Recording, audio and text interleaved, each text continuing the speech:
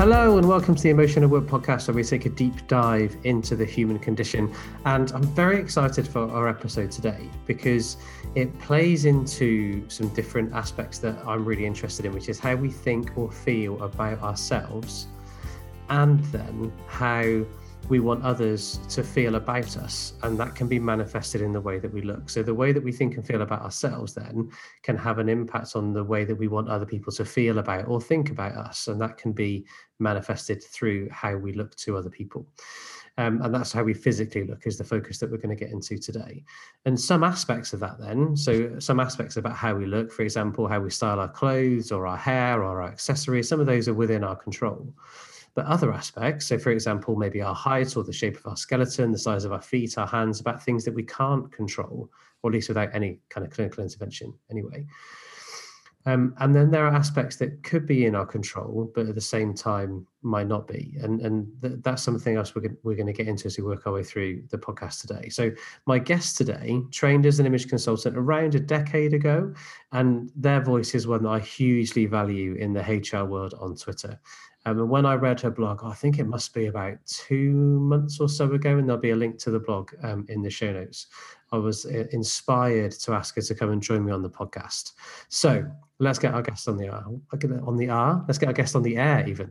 Welcome to the podcast, Denise Sanderson. Hi, Denise. Hi there, Phil. How are you doing? I'm really well, thank you. How are you? Good. Yeah, I'm fine, thank you. Good. Really well. That's wonderful to hear. And as per usual then, for this podcast, we'll open with an unexpected yet innocuous question. And my one for today is inspired by recent events. So, would you rather have it too hot or too cold? That's an easy one for me. Too hot, easily.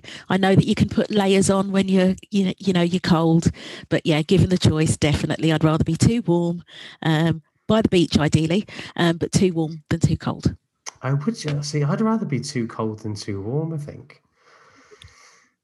Yeah, I'm definitely the person in the office that is like, shut the windows.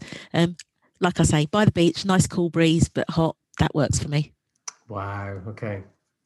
Yeah, that's got to be too cold for me. Why is that, Phil? Well, so I think I sweat a lot, if I'm honest. I think I'm a very sweaty man, which isn't the best way to open a podcast, I think. And those that haven't seen me for a long time will probably be grateful of the fact. But no, I don't like the stickiness, the hotness and the stickiness. I feel uncomfortable with that. So I'd rather be cooler and then put the layers on to keep myself warm. And there's probably also an element of self-consciousness from at the risk of making a blatant segue into the content today. There is a bit of kind of self-concern, I guess, or image consciousness around being the man that takes his top off with his moobs out and all of that stuff as well. So yes, we're definitely not going to go too far down that road in allowing you to go there, Phil. But we're all human, and it's part of the human condition actually to as you said in your opening, to consider the world around us and how we might appear in it.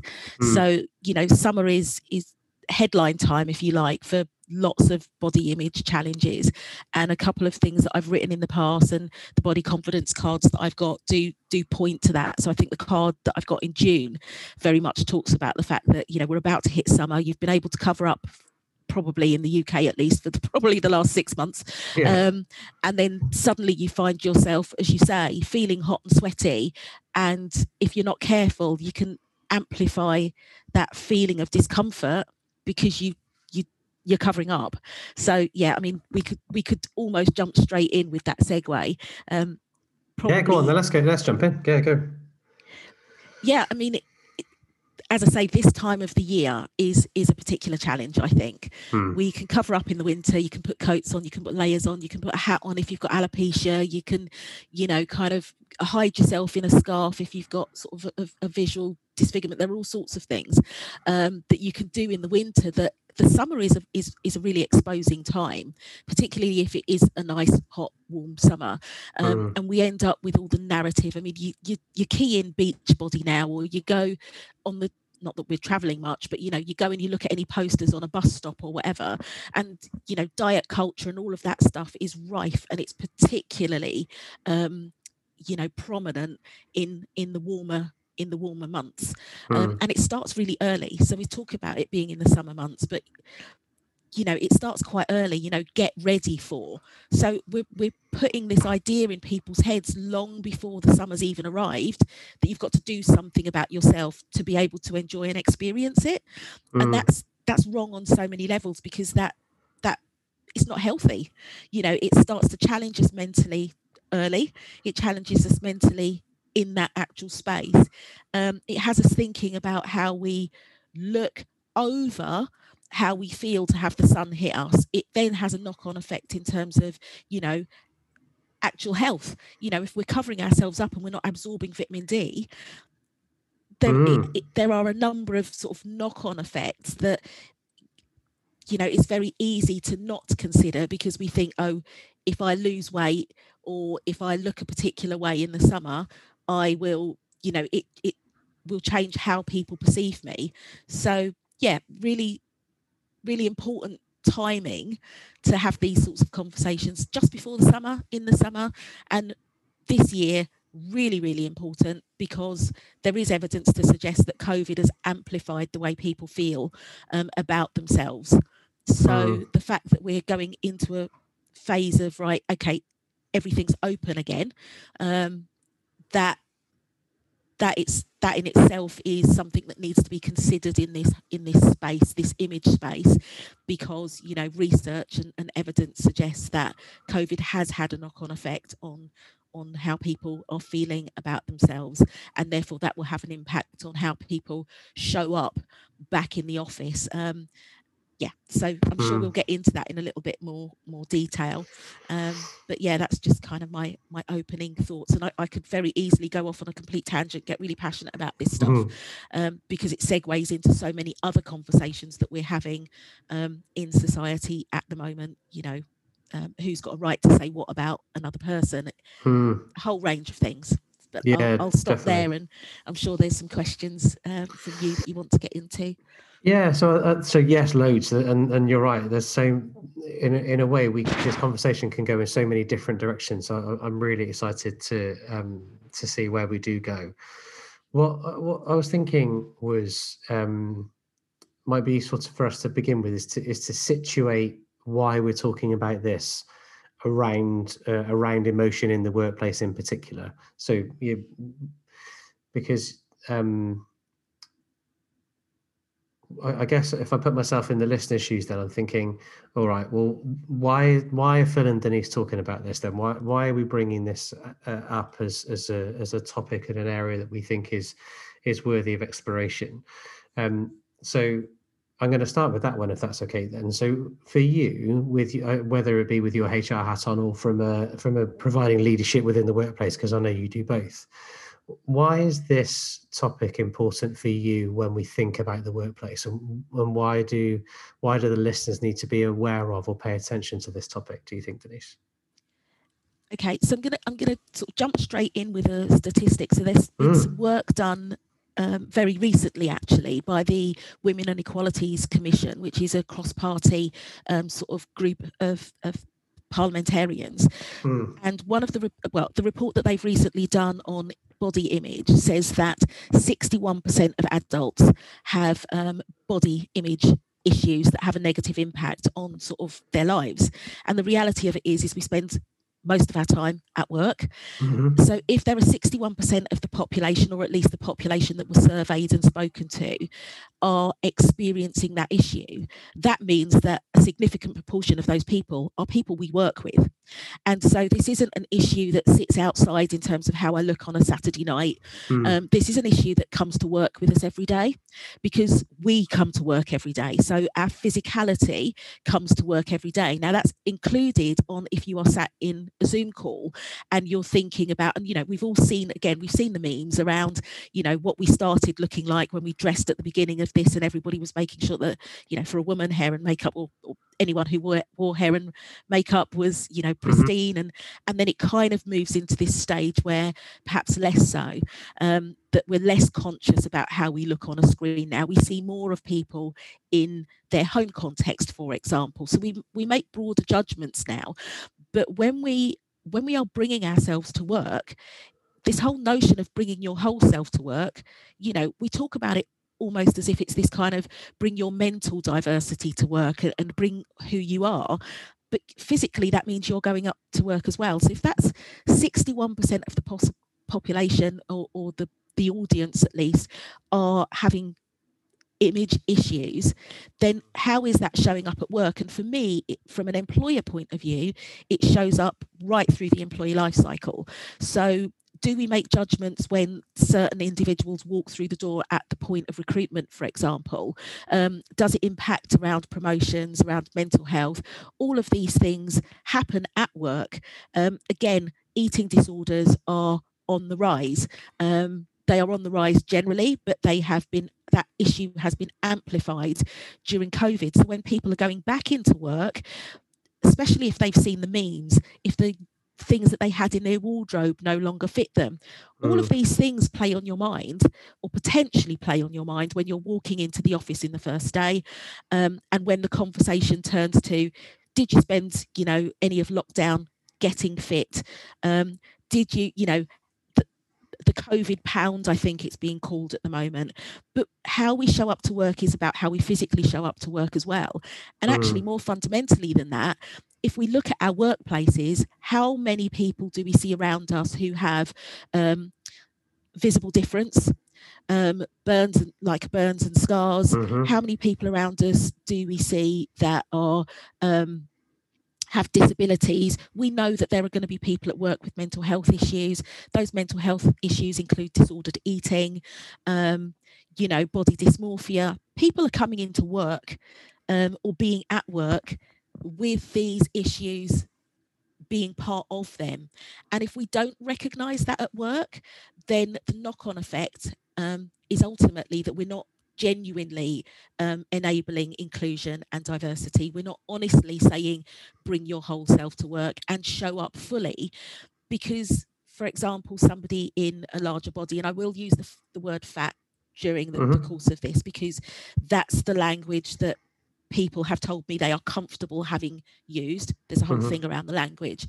But, you know, if you are fat at work and there are memes going around, or every social event involves you eating, and you're already self-conscious, or if you have a visible difference, and then the social activity that you all do is we'll meet for a picnic in the park, and everybody, we've talked about the summer, and everybody's there in their shorts, and you don't feel comfortable doing that. How comfortable are you going to be in raising your hand in a meeting or putting yourself out for that promotion? So I see that there is a real synergy and connection in the same way we look at all forms of diversity, in terms of how we see ourselves at work physically. I hope that answers the question. Yeah, no, it does. And one of the things that so when we had our conversation, I think it was 3 weeks ago or so, when we 2 or 3 weeks ago, I think, when we scoped and planned this podcast,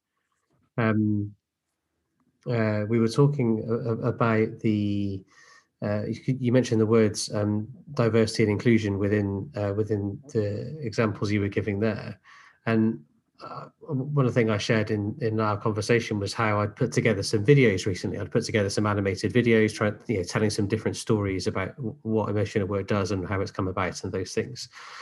And I was really aware of the diversity and inclusivity within that, in particular around ethnicity and race. And when I came away from our call, I think it was during our call, when you mentioned about body image and body size, I was thinking, you know what, that's something that just wasn't in my list of considerations at all. So disability was in there, but in terms of any body disfigurements or in terms of body size or body shape, then that wasn't in my list of considerations at all. It was when you mentioned it, I was like, well, of course, and in a self-judgmental way, but at the same time, it was just outside of awareness. And is that something that you experience as well? That this area that we're talking about in particular today, in terms of body image and the physical presence that you bring, about that sitting just on the edge of awareness rather than within awareness. Yeah, definitely. And I'm not sitting here and saying that I always get it right and that I'm an expert in this field. I'm sort of an expert in a couple of touch points and bringing them all together into this space. But yeah, definitely, it is very much about awareness.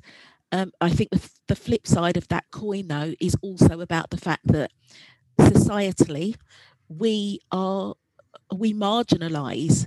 It's almost a deliberate thing that we do.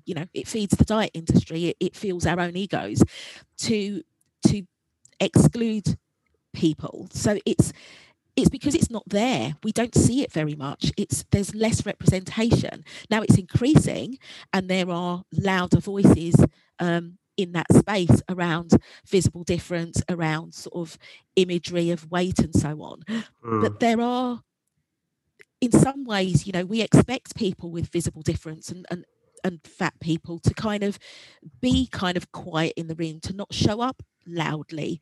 Now, I'm not condoning or supporting that, but that is the reality. That's the experience, and why it's important to ally and to raise awareness in this space, because you've got some people, as in any form of diversity, who are willfully not going to embrace this idea of inclusion. But we also, on the other side, have, as you say, people who are not aware. And you're not going to be, because if you key in diverse images at work, for example, you don't see fat people come up in those images. You don't see visible difference in the way of scars and burns come up in those images. So it is outside of our consciousness, because it's not there in front of us. That's one aspect. But the other thing is that because we've marginalized a number of people, or a number of people with those sorts of conditions, alopecia, lookism even, we expect and we see certain people put at the forefront of things. So, some of these issues just aren't in our line of sight in reality. And I think that's one of the reasons that, for me, it's important to have that conversation. I could very much talk from the perspective of being female and Black, and there are loads of people in that space speaking on that, and I've chosen to some degree to deal with that individually and recognise lots of people are already doing it. I'll have conversations around those things, but there's lots of voices in that space. The other thing is that these issues aren't disconnected, because there is some very clear narrative around the whole ideas around lookism and weight that are attached to the things that we do see more often. So, or the people we do see more often. So women, for example, are judged differently in terms of weight. Men are judged differently in terms of height. And there are books and there is research that talks about the fact that things like fat phobia are rooted in racism. So it's a way to have the conversation is around not just these issues that I'm talking about. It's about a lot broader set of issues, but it's about bringing these issues into that space and into people's awareness and consciousness. Because the reality of it is they are very much in the consciousness of the people who are fat or who have a disfigurement and so on. So it's easy for me, as somebody who also is in, kind of a slimmer body, you start talking about privilege and people start getting a bit agitated. But the reality of it is that, yeah, we're conditioned to, if you're a fat person in a bigger body with a disfigurement, you're kind of conditioned to stay out of the mainstream. And if you are somebody that's in the mainstream, you are conditioned to keep perpetuating what you see around you and what, big business wants you to think, feel and do. And as I said, we see that all the time in advertising. We see that all the time in media, but it is changing. I'm really pleased it's changing. but it then gets considered a little bit of tokenism. Oh, are you just putting in a plus size person, or, you know, somebody with a disability, just to sort of tick the boxes? And so that's why it's more than awareness. It starts with awareness though, and then I think you have to go deeper into, no, how do we make this not about tokenism and not just about awareness, but about action? So it's not just, oh, isn't that a shame? It's, what am I going to do about it? What can I see around me? How am I going to make a difference?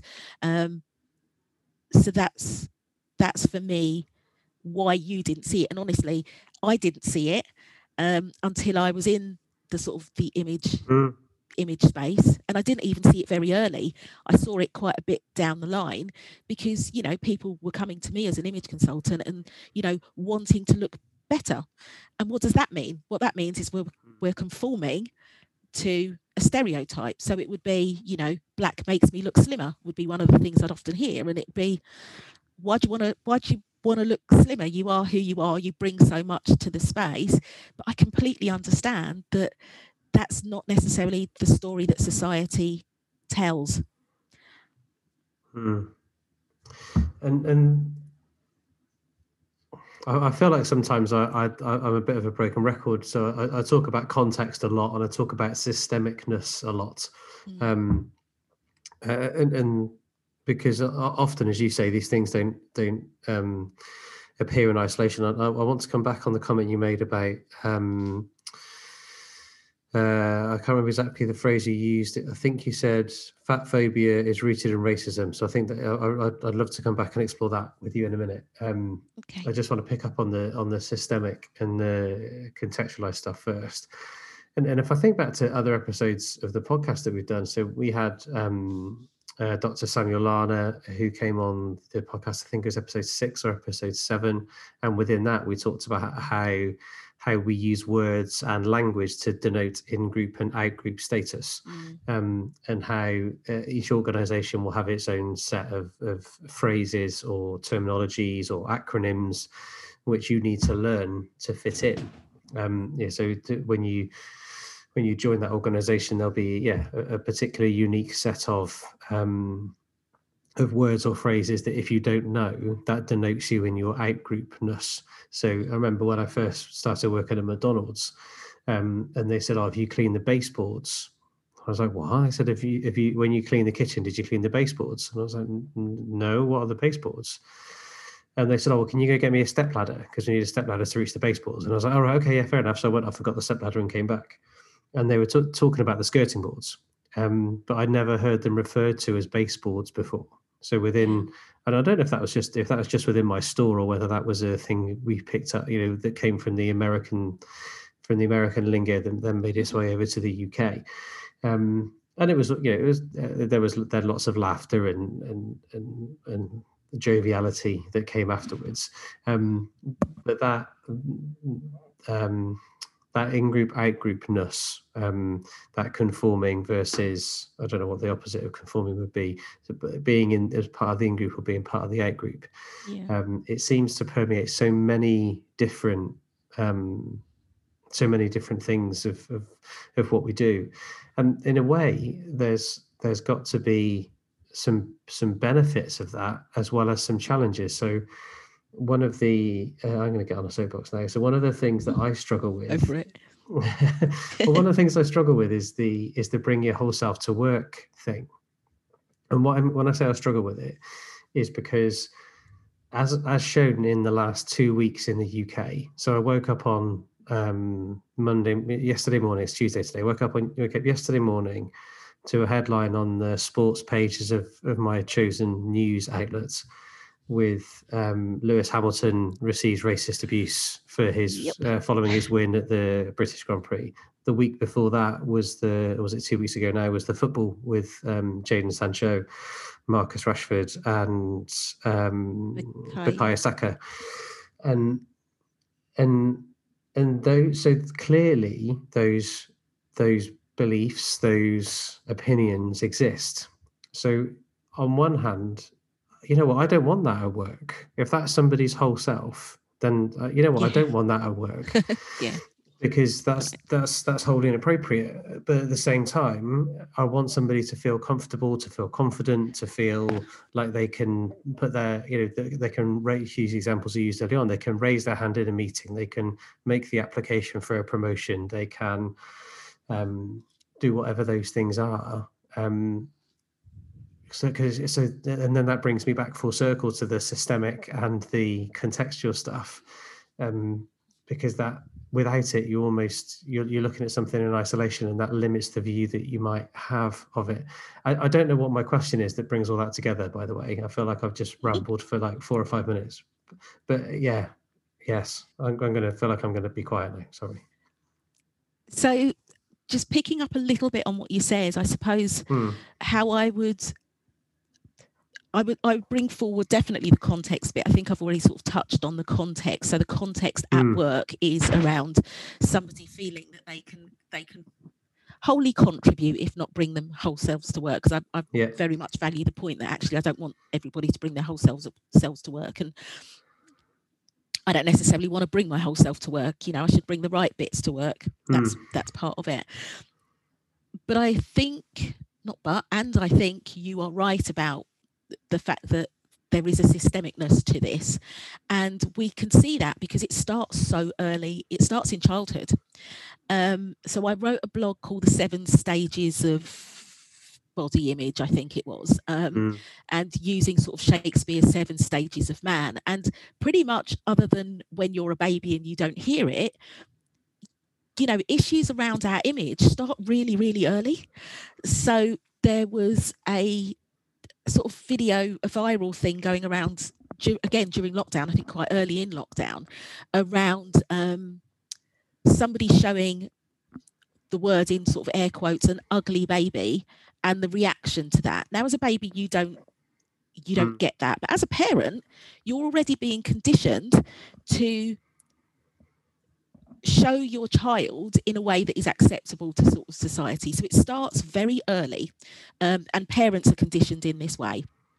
And then you think about that the evidence suggests that children sort of between the ages of 3 and 5 are already having body image issues. And that's because society surrounds them with these images. So I work with an organisation called the Body Happy Kids organisation. Molly Forbes is an absolute sort of genius in this space. There's lots been done on children. The reality of it is even the Disney characters that we see all have a particular look. The bad characters in children's stories are either bald, scarred, or fat.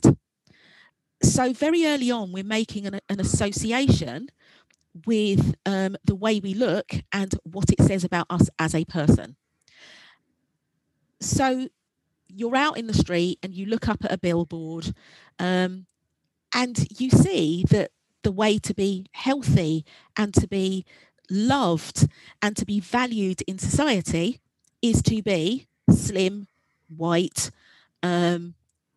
able-bodied, and so on. Now, it might be that that's not what society is telling you, but they're certainly not showing you much in the way of an alternative. And there are some sectors, the beauty industry, the diet industry, the fitness industry, that literally do thrive on creating that environment. Now, that's not all of them. Diet industry is slightly different, but that's not all of them. So, the health at every size movement, you have people like Tally Rye who and Dr. Lindo Bacon, I think, talk about health at every size and trying to break down and dispel some of the medical myths.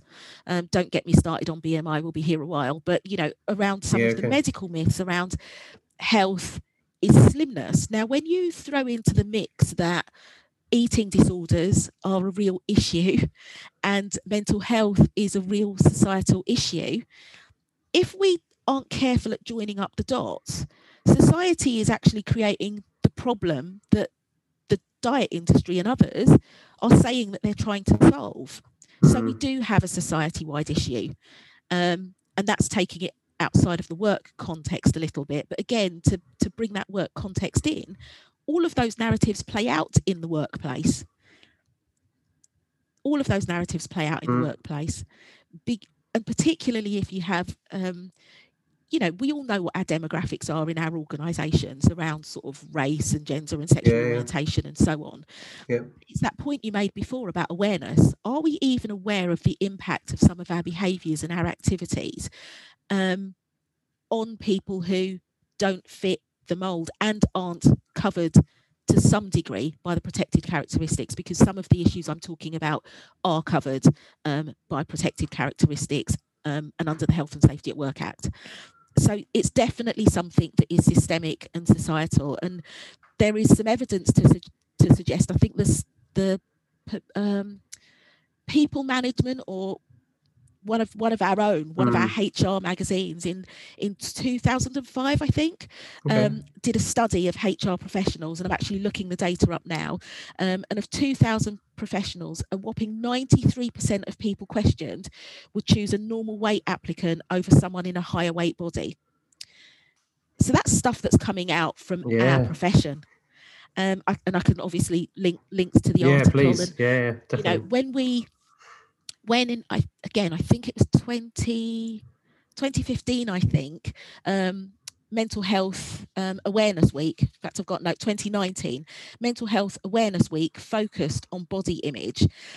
And again, we had lawyers talking about lookism, and, we've had HR professionals talking about, is lookism, is fat phobia, are these the last sort of bastions of where you can be kind of bullish and be unprotected? I mean, there are other things, do redheads get impacted? And, I'm not comparing these things to sort of the racism that you've talked about. And I'd like to point out that, that racism appeared when you win and when you lose. Exactly. So, 2 weeks ago, people were saying, oh, it's because they'd failed. And, as you say, recently we're seeing that's not the case. So I'm not suggesting that these things are directly compared, but actually, if you listen to the narratives around race, there are similarities in the narrative, particularly around weight.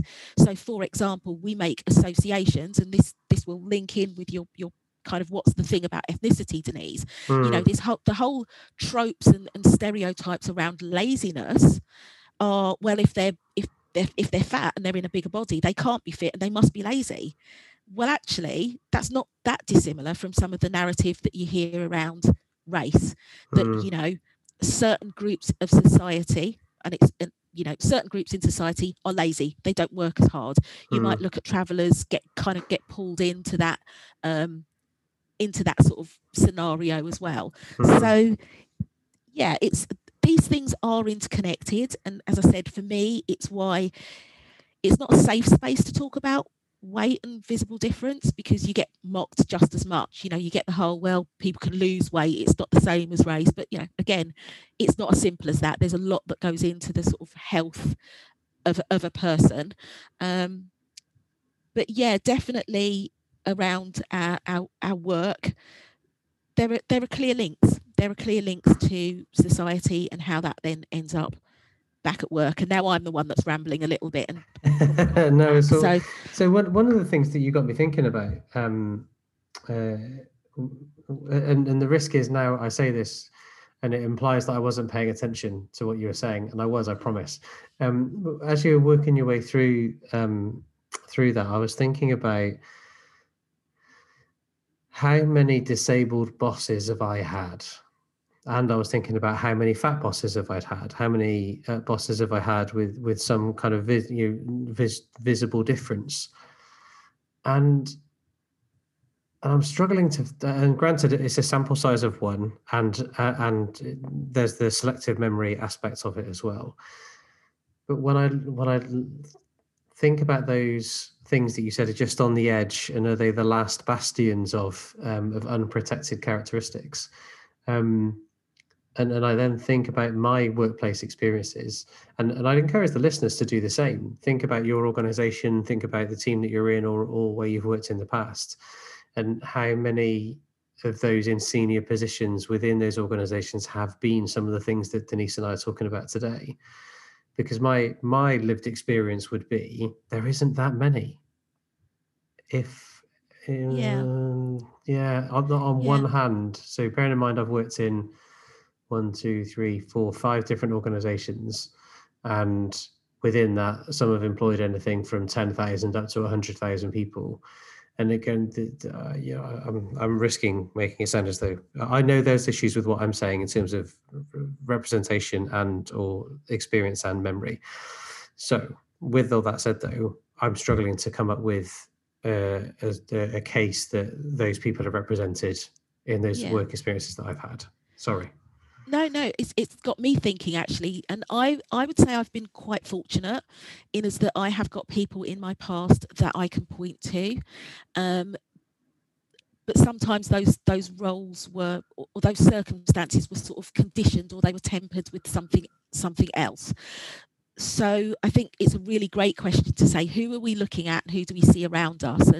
And if in an organisation, it's a bit like, again, the link to races, if you're in an organisation and you set an objective to increase your numbers, say, in an ideal world, you said, right, okay, this is now an issue we recognise. We're going to bring people in with this sort of, who are on the margins of these sorts of issues. Do you know people? Who do you reach out to? How do you connect? How do you ally and support? So I've been fortunate in as that I worked with somebody years ago who on a reception desk had a facial scar.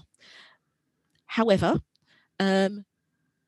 he was male, he was tall, and he was considered attractive, despite, again, like you, I'm trying to manage my language here, but I hope the listeners know that I'm supportive of this. So if something comes out and it's not quite right, I'll correct it. But, so ticked a lot of other boxes. I've worked with a fat female boss. She's actually a friend of mine now. But again, just a really bubbly character, really exceptional at what she did. There are still, though, people who, as you say, the majority, if I look through my career, I think those two immediately come to mind. But I've had a near 30-year career, and you're right, I can't think actually off the top of my head of more than those two individuals. And I don't know necessarily their full story about their rise into those roles. But we do know, if you look it up and you go, short men at work, you see the research that says that, taller men are more likely to get promoted. You see the research that says women who are deemed traditionally more attractive or who wear makeup are more likely to get a role. Like I said, our own sector, those 2,000 HR professionals are saying, yeah, I'd be more inclined to recruit someone in a smaller body. So yeah, it's definitely about representation, and it's about, we will keep coming back to this idea of awareness. I'm not suddenly suggesting that organisations go into sort of panic mode, but it's a bit like your example and your experience that when we were having the conversation, you went, yeah, I didn't have anyone in my kind of cartoon or video. And to be fair, the image I use on body image at work doesn't have any plus size fat people or scarred people in it either. That's because, and again, this is the systemic nature of it, I use free image sites. There are sites that work specifically in diversity, but those images cost. And when you look at fat people at work, what you get is pretty horrible images, actually. I'm not even going to kind of detail what they're like. They're not pleasant images. So it's quite cyclical. There's quite a cycle here that is, somebody may not put themselves into the workspace or might not put themselves up for a promotion, and therefore you don't see fat or visibly disfigured people so much in roles. Therefore people aren't going to apply for roles because they don't see themselves represented, and we go back round in the cycle again. But yeah, it's a good challenge to people to just check your own bias.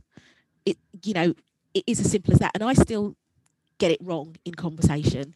So I had a conversation last week and somebody sort of said, well, doesn't this apply to sort of people in smaller bodies, because I get commented on as well. And that's absolutely true, and that's a very valid point, and I acknowledge that, and we had a conversation about that. And then I was kicking myself afterwards because I didn't go full circle back round and say, yes, but you are still not disadvantaged, marginalised, and frankly bullied in society, at least to the same extent. So if you think about sort of John Amaechi's descriptor of white privilege, it's not that you are not disadvantaged in any way because you are attractive, because we hear that argument, or in a smaller body, we hear that argument, but it's because those things are not holding you back in terms of your career, in terms of your ability to travel, in terms of your ability to go shopping, in terms of your ability to not have memes about you on on social media. So the first blog I wrote in this space during lockdown was say no to mean memes, because just like literally my whole Facebook page was covered in jokes that were fat phobic.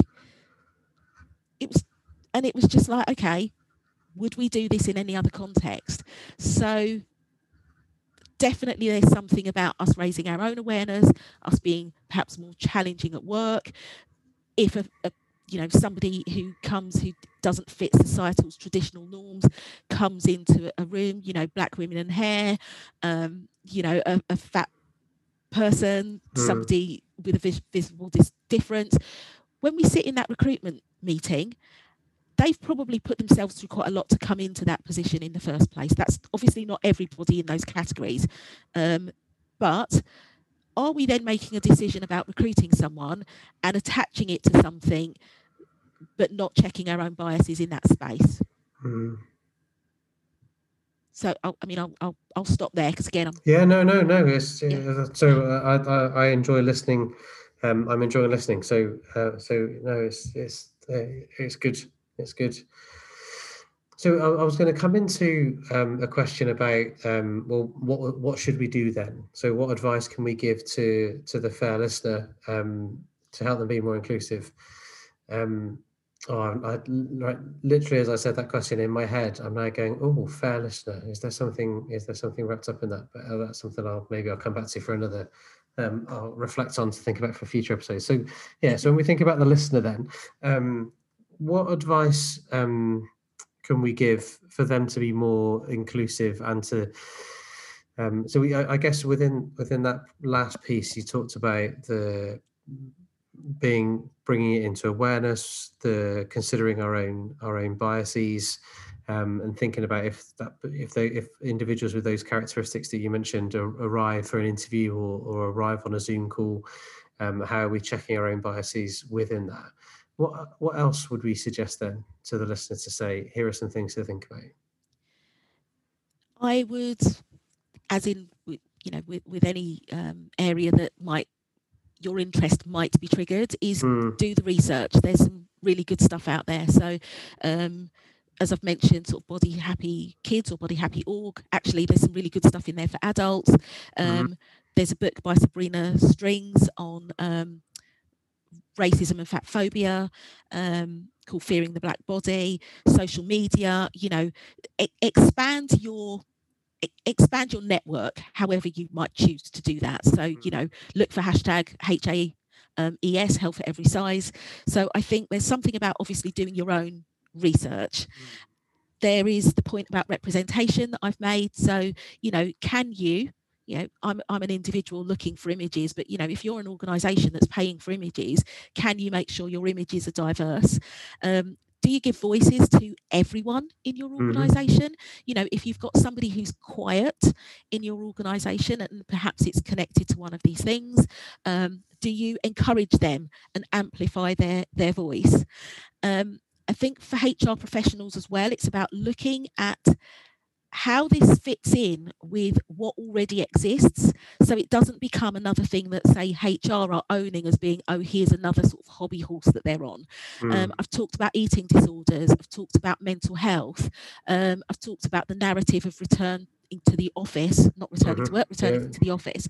So think about those things and how this might be connected. If you're doing training on D, E and I, don't exclude this from the conversation, because as we've talked about, there are groups that are marginalised that don't strictly fall into the protected characteristics. Ask people. So, if you have people in your organisation who you think maybe are marginalised, talk to them. Know where to signpost people as well. So again, just a couple of references. So there's an organisation called Changing Faces, which is offers support for anybody with any kind of visible difference.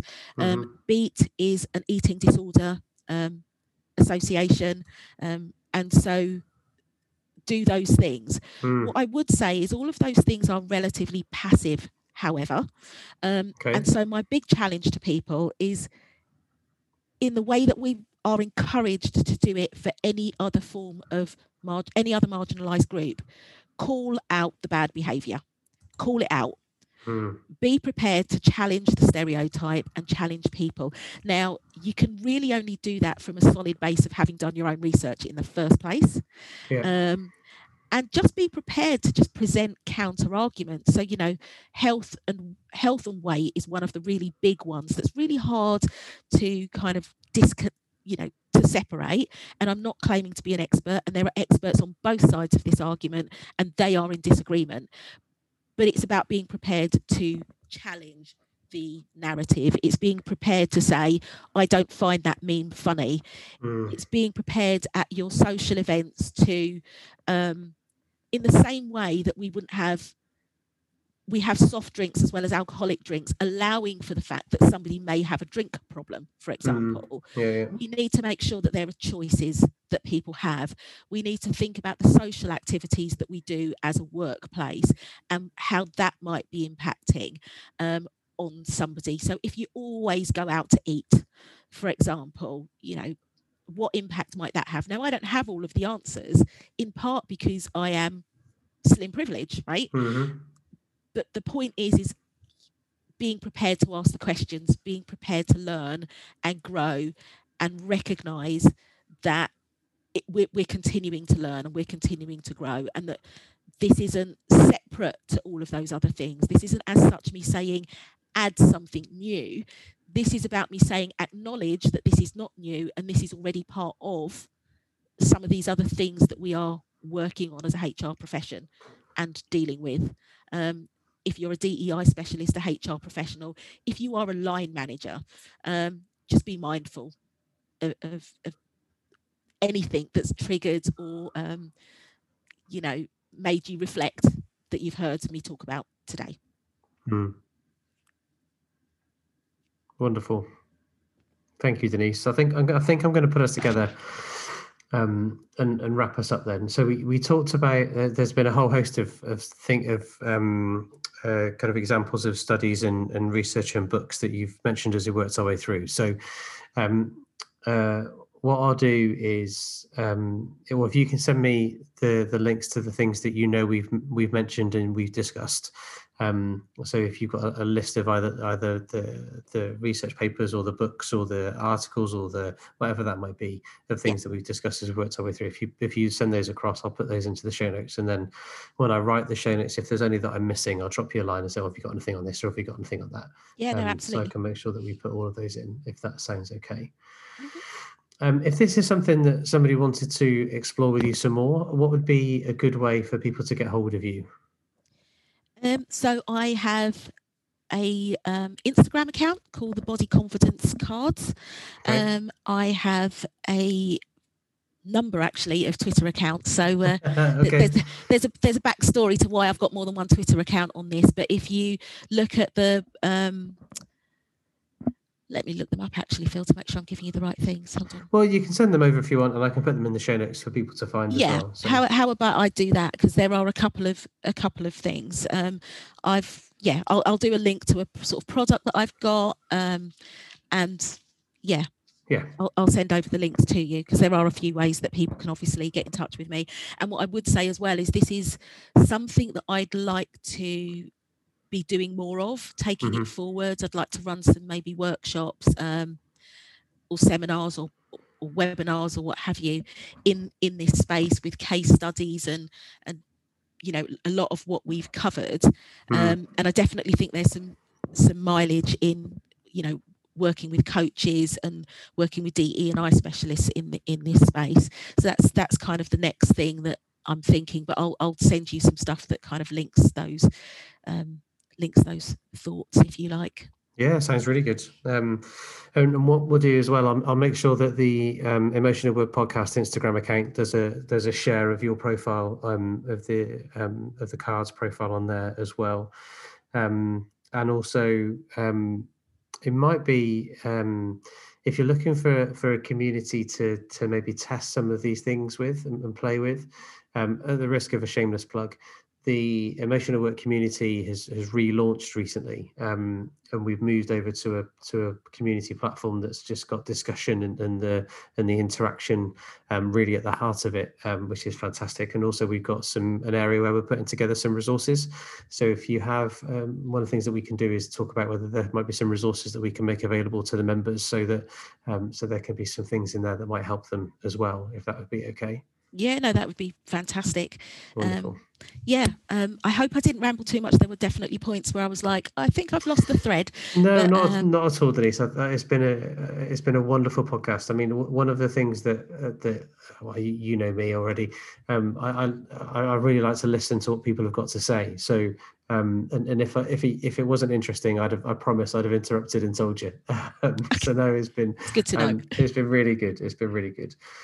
So before I wrap us up formally, then, and we close off the podcast, is there anything else, or is there something else that you're thinking, feeling, or want to say?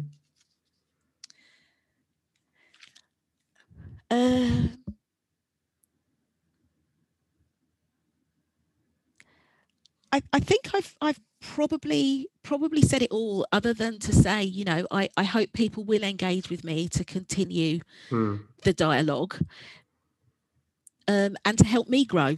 You know, people share their experiences with me. That would be really helpful as I kind of continue this journey.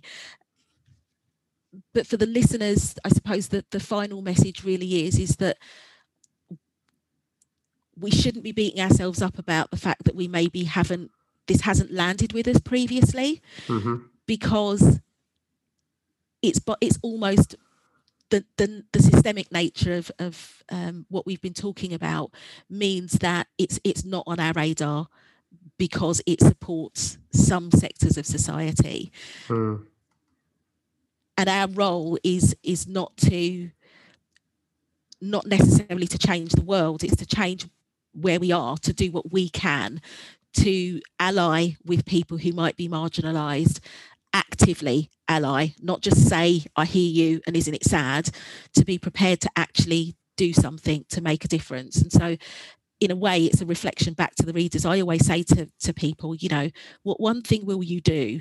It's great if you found it interesting, but what one thing are you now going to go and do? So I suppose the last thing that I would say is just share that stuff, be prepared to do something and share and help build a community of allies if you are not in that marginalised group, and know that there are people out there. There are a whole wealth of people out there who are in this space, less so at work. So let's make this a conversation that we start having as a HR profession, as DEI professionals, so that it doesn't become another big thing, but it doesn't go back to being something that we're just not considering anymore.